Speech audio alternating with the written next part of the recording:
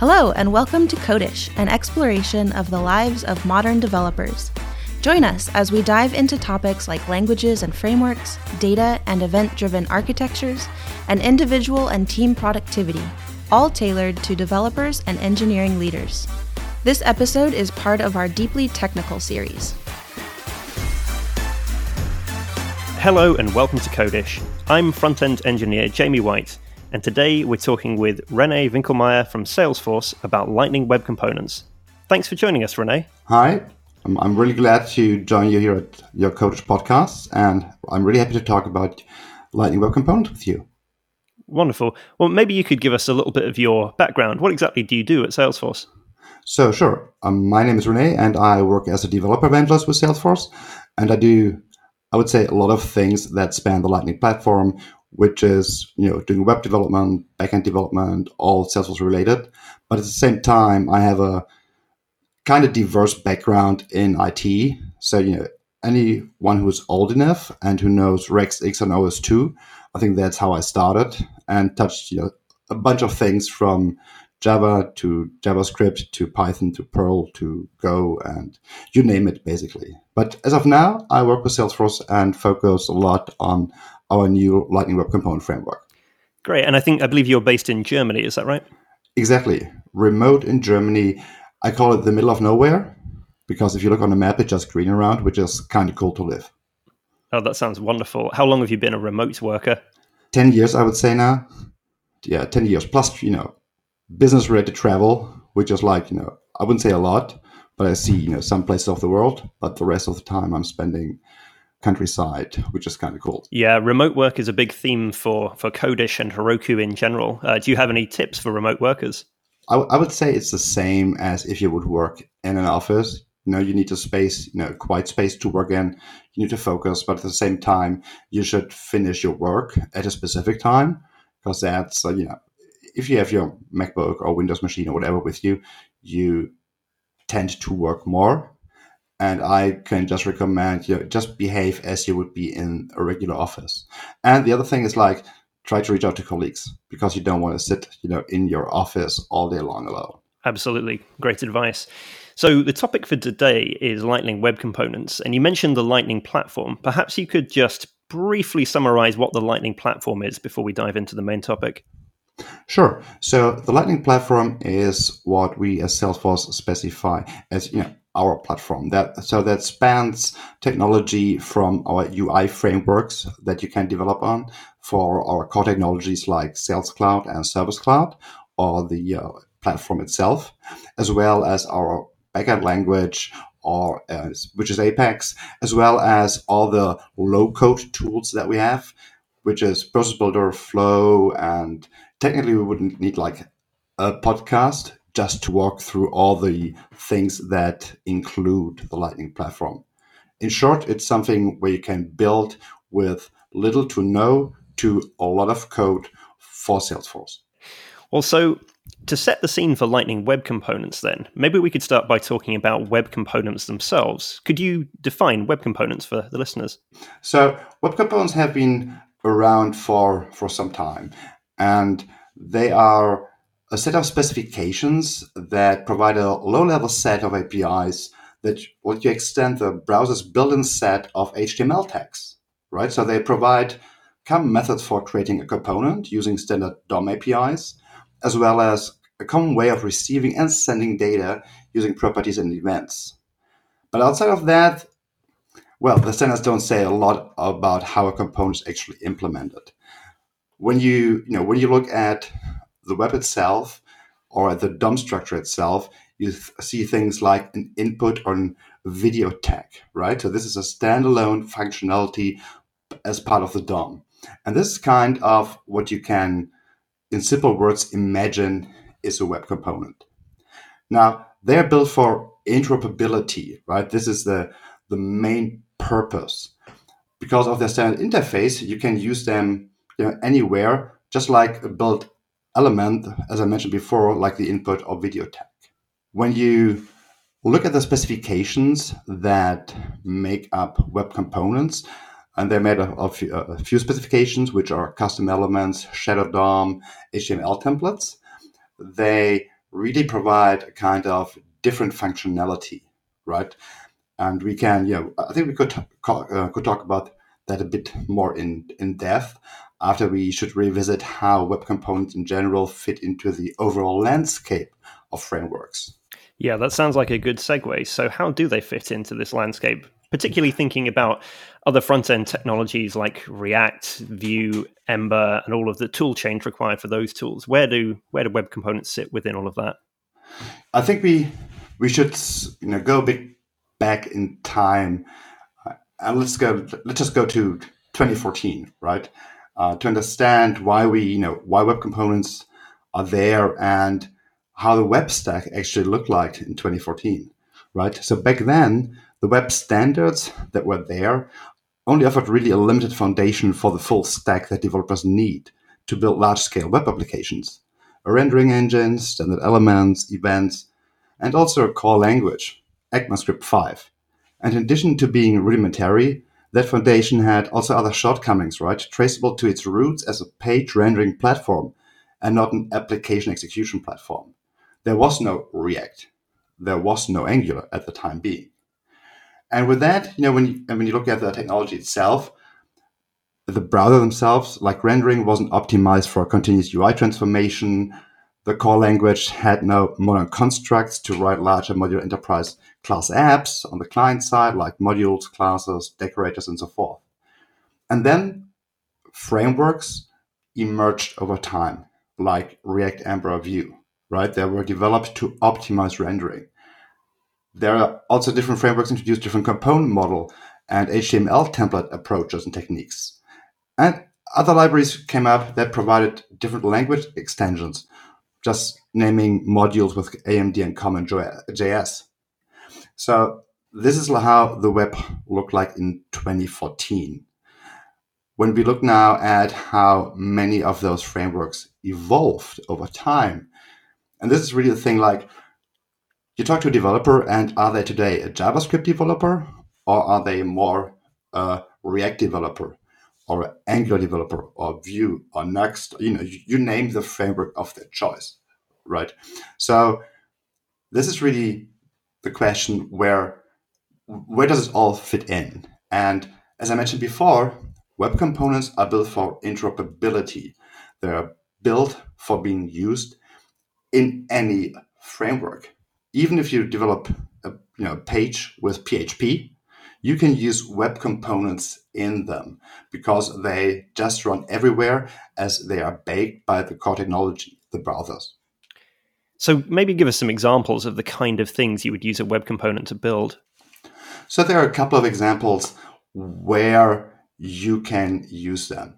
Well, the biggest benefit, in my opinion, is building reusable design and UI elements, right? So when a company grows, or when your internal application landscape grows, you start building your design. You want to have an accordion UI element, or you want to have a button element, or you want to have a data table element that looks and behaves the same, no matter in which web application you're using that.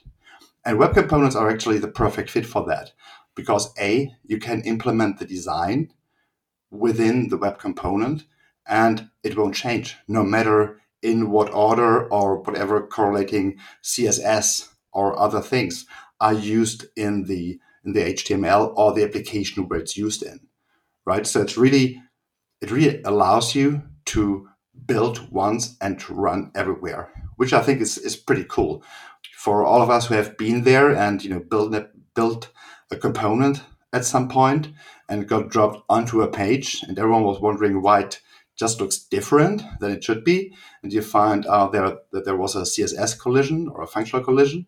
I think this is really where web components help to grow your landscape. And I saw recently a video, and someone from Google said that they internally in Google run more, I think it was around 16,000 web components, right? So really reusable units, which I think is pretty impressive. That is impressive. So you're saying that the web component spec allows you to kind of isolate a web component from the surrounding CSS and other context on the page on which it's used? Yes. So, as I mentioned before, web components are made out of several specifications. One specification is custom elements. So, you define basically your own HTML DOM tag. This represents your custom element, your component. So, when you look into the DOM, you really see your component.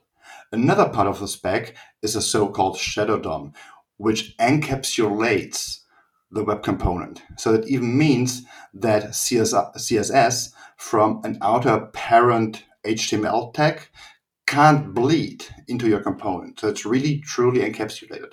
It's the same as actually for any JavaScript functionality that you would bind into the web component. Well, now we know the foundational technologies of web components, maybe we should take a little aside to talk about the kind of current feelings about web components, perhaps controversy about web components on the web. So Rich Harris, the creator of Svelte.js, amongst other tools, recently posted a fairly controversial blog post entitled Why I Don't Use Web Components. And I think other people have come to defend the use cases for web components. What's your take on all of that? Do you think these authors are making reasonable points? This is like Throwback Thursday for me when I read those things. I think it was like 1995, when I was discussing with friends which is the best server operating system, OS2, Windows NT 4, or are we going with Linux, right? And not every hammer is the right tool for a nail. So I think that there are perfect reasons to use React. There are perfect reasons to use Angular. There are perfect reasons to use web components, and it just really depends on your use case. What I see when I see those comments, like, yeah, you actually have a great point, but for my specific use case, it's not the right point. Yeah, and I think it probably is in the interest of all of us working on the web to embrace the full toolkit available to us, and especially embrace the platform. So I think it's a good stance to take, definitely, for all of us. So with all of that context set, tell us about Lightning Web Components. Okay, so Lightning Web Components, and I got asked, what is Lightning Web Components? How are they different from web components? And, what are they actually made of? I always describe Lightning Web Components as a thin layer on top of the web component primitive APIs with some declarative sugar. When you would write a native web component, you would write a lot of JavaScript. I wouldn't call it boilerplate, but you still have to write some amount of JavaScript. With Lightning Web Components, we took a different approach, right? We wanted to build a foundation which is enterprise grade, which allows you to write standard HTML, standard CSS, and modern JavaScript to build your web components, to build your UI. And not a mix like you see it in other technologies like JSX, where you have lots of things in one file. Now we want to have a separation of concerns that makes it also really easy from a developer productivity point of view. Okay, so Lightning Web Components then is kind of a toolkit that sits on top of the web component spec to facilitate more declarative components. Would that be fair to say? Yeah, so I frame it that way. We provide a small compiler and runtime engine that actually creates our own internal engine to drive web components. You don't have to bother with how you would build a web component from scratch using the standard browser APIs. It's really like, here's a simple model based on ES6. You write your class, you have an HTML file as your template engine, separation of concerns, really clean. You can add optional CSS to write that, and you don't have to learn a framework, which I think personally is really important, because we see that with all the other frameworks and libraries and however they name themselves as of today, that I just can't, if I don't know React, I just can't jump on a React project and be productive in 3 days a lot, right? That's just a lot to learn. The same applies to other frameworks. And we really try to minimize it with Lightning Web Components. We really say you need HTML knowledge and you need JavaScript knowledge, and then you can build web components. So maybe talk us through, let's say I wanted to create some kind of a web component, let's say for picking the ingredients for a meal I want to make. How would I go about generating and then authoring that Lightning Web Component?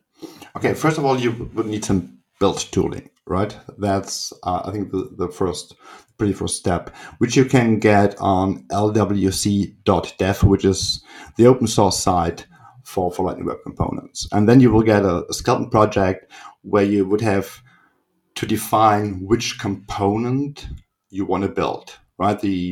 There's a scaffolding CLI provided, which is actually built by myself using the Heroku Oak framework. A shameless plug here. You get a basic project structure where you would start with an HTML file, which uses the template tag, which is also HTML standard specification, and you would just add your plain HTML in there.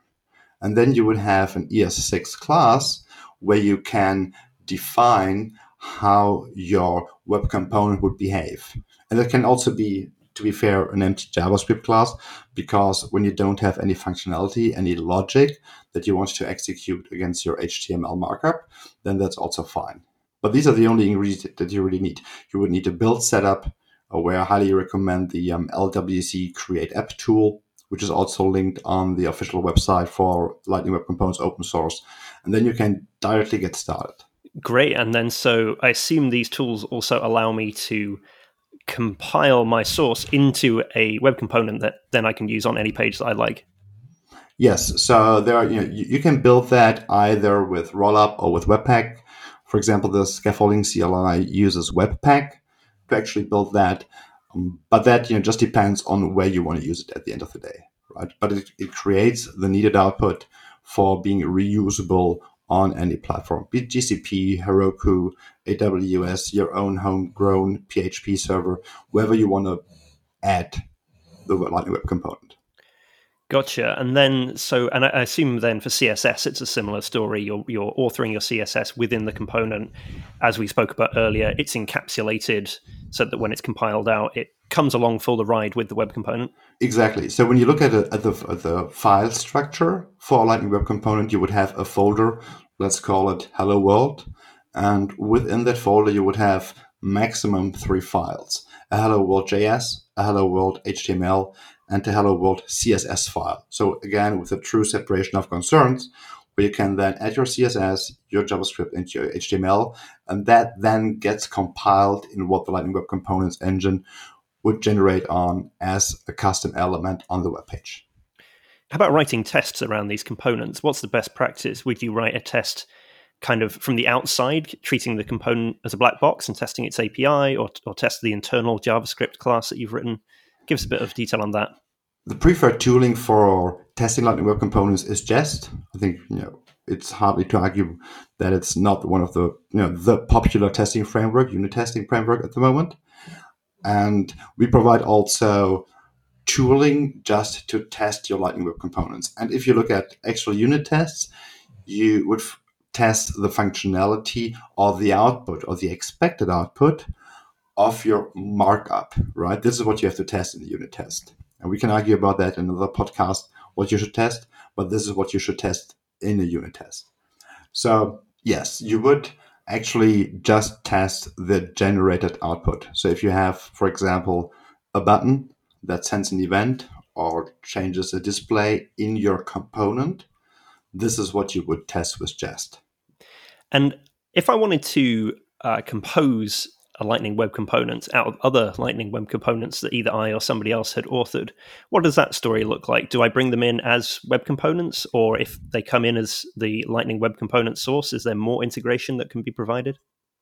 Yes, so there are a couple of things which is not yet fully provided. The engineering teams are currently working on having, I wouldn't say an integration around that, because there is an integration already, but a more documented integration where you just would do an npm install into your existing project and then could reuse the other web components. At the end, because there are really encapsulated elements, the only touch point that you would have if you want to reuse other web components, you would just use their custom element markup in your HTML file. So, summing up all that we've just spoken about, it sounds like Lightning Web Components really are a general purpose tool for anyone looking to get started using web components in their apps. I wonder now if we could switch gears to talk about Salesforce in particular and why Salesforce decided to create Lightning Web Components. Could you tell us a bit of the history there? I mentioned before that like in 2014, there was not a lot available in the browser stack. So, and that also applied to us, right? We developed our own framework, the Aura framework, to allow developers to develop actually a component based on our platform. Now, since then, the technology stack has really changed, right? And we saw like an uptick in especially the JavaScript world with a lot of new specifications going from ECMAScript 6 to 9. We got classes, modules, promises, decorators, and all the other things. We have to say that some of my colleagues actually work in the technical committees to drive the JavaScript specification. And they also joined recently, I think it was in January, the W3C consortium to also drive the general specifications of the web to make that more enterprise ready. Now, the history is also then that we wanted to evolve because the web stack looks really different today than it did 5 years ago, with a weight really heavily tilting towards standards. And the core stack, finally got its update, and it's needed to become an application development platform in its own right, especially for enterprises. And because many of those features that a couple of years ago required frameworks now come standard with the browsers. No one no longer needs their own proprietary component model, their own language extensions, proprietary modules, and so forth. And this is the vision that we also had. We wanted to have, for us, a performant, reusable, self-contained component model based on the latest web standards with techniques and tools that are in a dead and simple and fast, more elegant way available. And they should also drive adoption and productivity by enabling developers to take advantage of a greater selection of tools that they already know and love. And at the very last, we wanted to deliver a technology that is really compatible with the standards of today and those well into the future. What some people may not know is we at Salesforce, we have a commitment to our customers that we are backwards compatible. And at the same time, we don't want that, we want to agree and we want to live in standards. There is, in 2019, especially in general, no longer the need to be really proprietary, right? The open source world, the web world has so much evolved that we are betting on the current standards which are built in the browsers. And one of their promises is we don't break the web, right? And this is also another reason why we have chosen web components as a model, because this is going forward just built into the browsers. We don't have to maintain that. And every enhancement that gets added will automatically be available for everyone who's using that technology, which is also pretty cool in my opinion. Let me see if I've got this right. Salesforce wanted to build best-of-breed tools, enterprise-grade best-of-breed tools for developing apps on top of the Lightning platform. And the engineering teams decided to bet on open standards, on web components, and the result of that was the Lightning Web Component Framework, which is now, in fact, open source, and turns out is a great tool for anyone to use, whether you're developing on top of the Lightning platform or not. Have I got that about right? That sounds about right. I mean, the important takeaway is that because it's web standard, because it's baked into the browser, we don't maintain our own proprietary model, right? I think this is really my personal takeaway with all of this. Before that, I had to learn my own framework A, B, C, D, right? You name it, no matter if it's for developing on Salesforce or on another platform. Now that it's a technology that's built into the browsers as web standards, as core APIs, everyone really gets the enhancements of the technology, which also is part of the interoperability story of web components, because it's in the browsers, it's just there.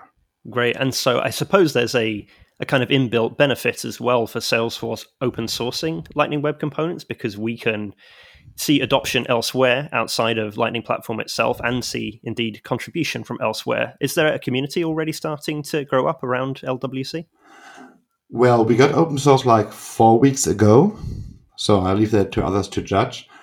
I think we have a great uptake, and we see a great traction. Just for example, the scaffolding CLI that I mentioned before, we had like over the last week 1,000 npm downloads, which is I think not bad after 4 weeks going open source. We should come back in maybe 6 months to see that. That's great. I noticed as well that the VS Code extension suite is very sophisticated for such a young project. Yes, we have to differentiate though there that we currently provide the Salesforce extensions for Visual Studio Code, which is exclusively focused when you develop on Salesforce, but there are some efforts underway to also provide a similar tooling experience for Lightning Web Components open source. Okay, so Rene, maybe you can describe for me some of the example web components authored with LWC that are out there right now.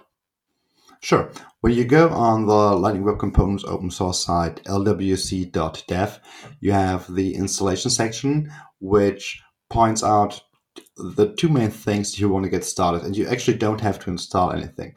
First of all, it is the playground, which is like a concept box, right? You can directly play with a Lightning Web Component, create your JavaScript file, HTML file, and see the actual rendering output there. It's just, real time, no installation, just playing around experience. If you want to see how they're actually built and how you can play with them, there's also the so-called recipe section. So when you go on to recipes.lwc.dev, this is a live application just built with Lightning Web Components, shameless plug, also built by me, where we showcase how you can build with the different aspects that make Lightning Web Components, be it the event system, be it composition, be it data wiring, or using third-party JavaScript libraries like D3. So, real-world examples and also real working examples actually running on Heroku, where you can directly, look into the DOM, see how does it behave, and also get linked to a GitHub repo where you can see all the source of those recipes. So is there much of a community? Say I'm getting started with LWC and I want to reach out to some other people to ask questions. Where should I go? Who should I speak to? Besides yourself, of course. So there are a couple of ways. Usually the community goes to two areas. Either they go to our developer forums on develop.salesforce.com, and there's also a dedicated Salesforce Stack Exchange, which is on salesforce.stackexchange.com. This is mostly focused towards building on Lightning Platform, though, right? I would just say follow those two patterns, and at the same time, you can reach out to me or just with the hashtag #AskSalesforce on Twitter and see if someone goes on that, because the general Salesforce developer community is pretty big. They help as much as they can on any social media. And worst case is if someone doesn't know, but they may know someone else who knows about that specific technology, they will just forward you. And Lightning Web Components, as we run them also on our platform, has also such a broad ecosystem that there's not a lot of difference in between building on platform or off platform with that. Gotcha. And I suppose because they are, bringing you to the web component spec and not trying to hide anything from you about that, you can also, go and seek out people who know about web components and get answers there too. Exactly. And, you can just go to github.com/salesforce/LWC. There's all the source code of this for us core technology internally as well as externally. And, just dig around, open issues if you find something or have questions. I mean, that's the pure reason why everything is open source. Are there any other players in this space of providing tooling around web components? And how does the LWC team view its competitors? Well, there are a couple of, you can use, for example, Polymer, with LitElement, right? So you can use other frameworks. I think LitElement is maybe one of the most popular one. You can also build with React or Vue and have it generated output as web components, which I think is pretty interesting when you have a framework that is doing their thing at the same time is providing an output as web component, because you may need that, or your customer demand is actually to use that. I wouldn't call it a competitor, because all the frameworks and libraries have their purpose and their reason. What we are really targeting at is to provide an enterprise-grade framework. And this is like, our home base as Salesforce, right? We are in companies from pretty small to pretty big. And we really want to push the web forward, and now with Lightning Web Components, to fulfill the needs that companies have with web applications, which is sometimes different from when you run your blog or another non-consumer facing application. Yeah, and I'll actually emphasize that point by saying that when we talk about enterprise grade in this context, we're talking about these UI components being used on apps with massive and very broad user bases, people with all sorts of different needs, all sorts of different legal requirements, and actually leads us into a topic that's very close to my heart, which is accessibility on the web. And I don't know, maybe could we talk about that for a moment in the context of LWC? It might not be that LWC does anything explicitly to do with accessibility, but I know that the teams within Salesforce work really, really hard to make sure every UI component is as accessible as it can possibly be. And I believe LWC plays a role in that too. Yeah, we have in Salesforce internally our own design system, like many companies have, which is called the Salesforce Lightning Design System, SLDS. And the focus is really strong on accessibility, right? Because every user of a web application should have the same opportunities and the same chances to actually work with the application. At the same time, we have also to differentiate between the technology, Lightning Web Components, and between the design system that we use, right? They are separate at this point of time, which makes sense because at the end, a web component implements just all the different attributes that are relevant for having a component accessible. And I think it's fair to say that LWC is very much engineered with that in mind, and by basing itself upon web standards, doubly so, because web standards are all built with a strong thrust towards accessibility. Exactly. I mean, on the documentation side, you will see a section around accessibility and what you have to do actually to make your components accessible, right? To have the right array attributes, for example, that screen readers can identify the component. So web components and accessibility are not exclusive, but they're also not strongly tied together, right? It's just a pattern that you have to follow so that your components are accessible. Well, I think we've had a pretty good summary here of Lightning Web Components, where they came from, the technologies that they build upon, and how you can get started using them in your own apps today. René, thank you so much for joining us. Where can people find out more about you or follow you on the web? Well, I would say the easiest thing is to Google René Winkelmeier, because no one can actually pronounce my Twitter handle. Maybe on purpose, I don't know. So yeah, if you can do that, if you understand German, find me at Münzpräger on Twitter, which is also my GitHub name, and on every other system around. And if you ever meet me in person, try to find out if I tell you the backstory about my nickname. And we will, of course, include links to Lightning Web Components and René on the internet in the show notes. And that's it for today. Thank you so much. Join us again on the next episode. Thank you for having me. Thanks for joining us for this episode of the Codish podcast. Codish is produced by Heroku, the easiest way to deploy, manage, and scale your applications in the cloud. If you'd like to learn more about Codish or any of Heroku's podcasts, please visit heroku.com/podcasts.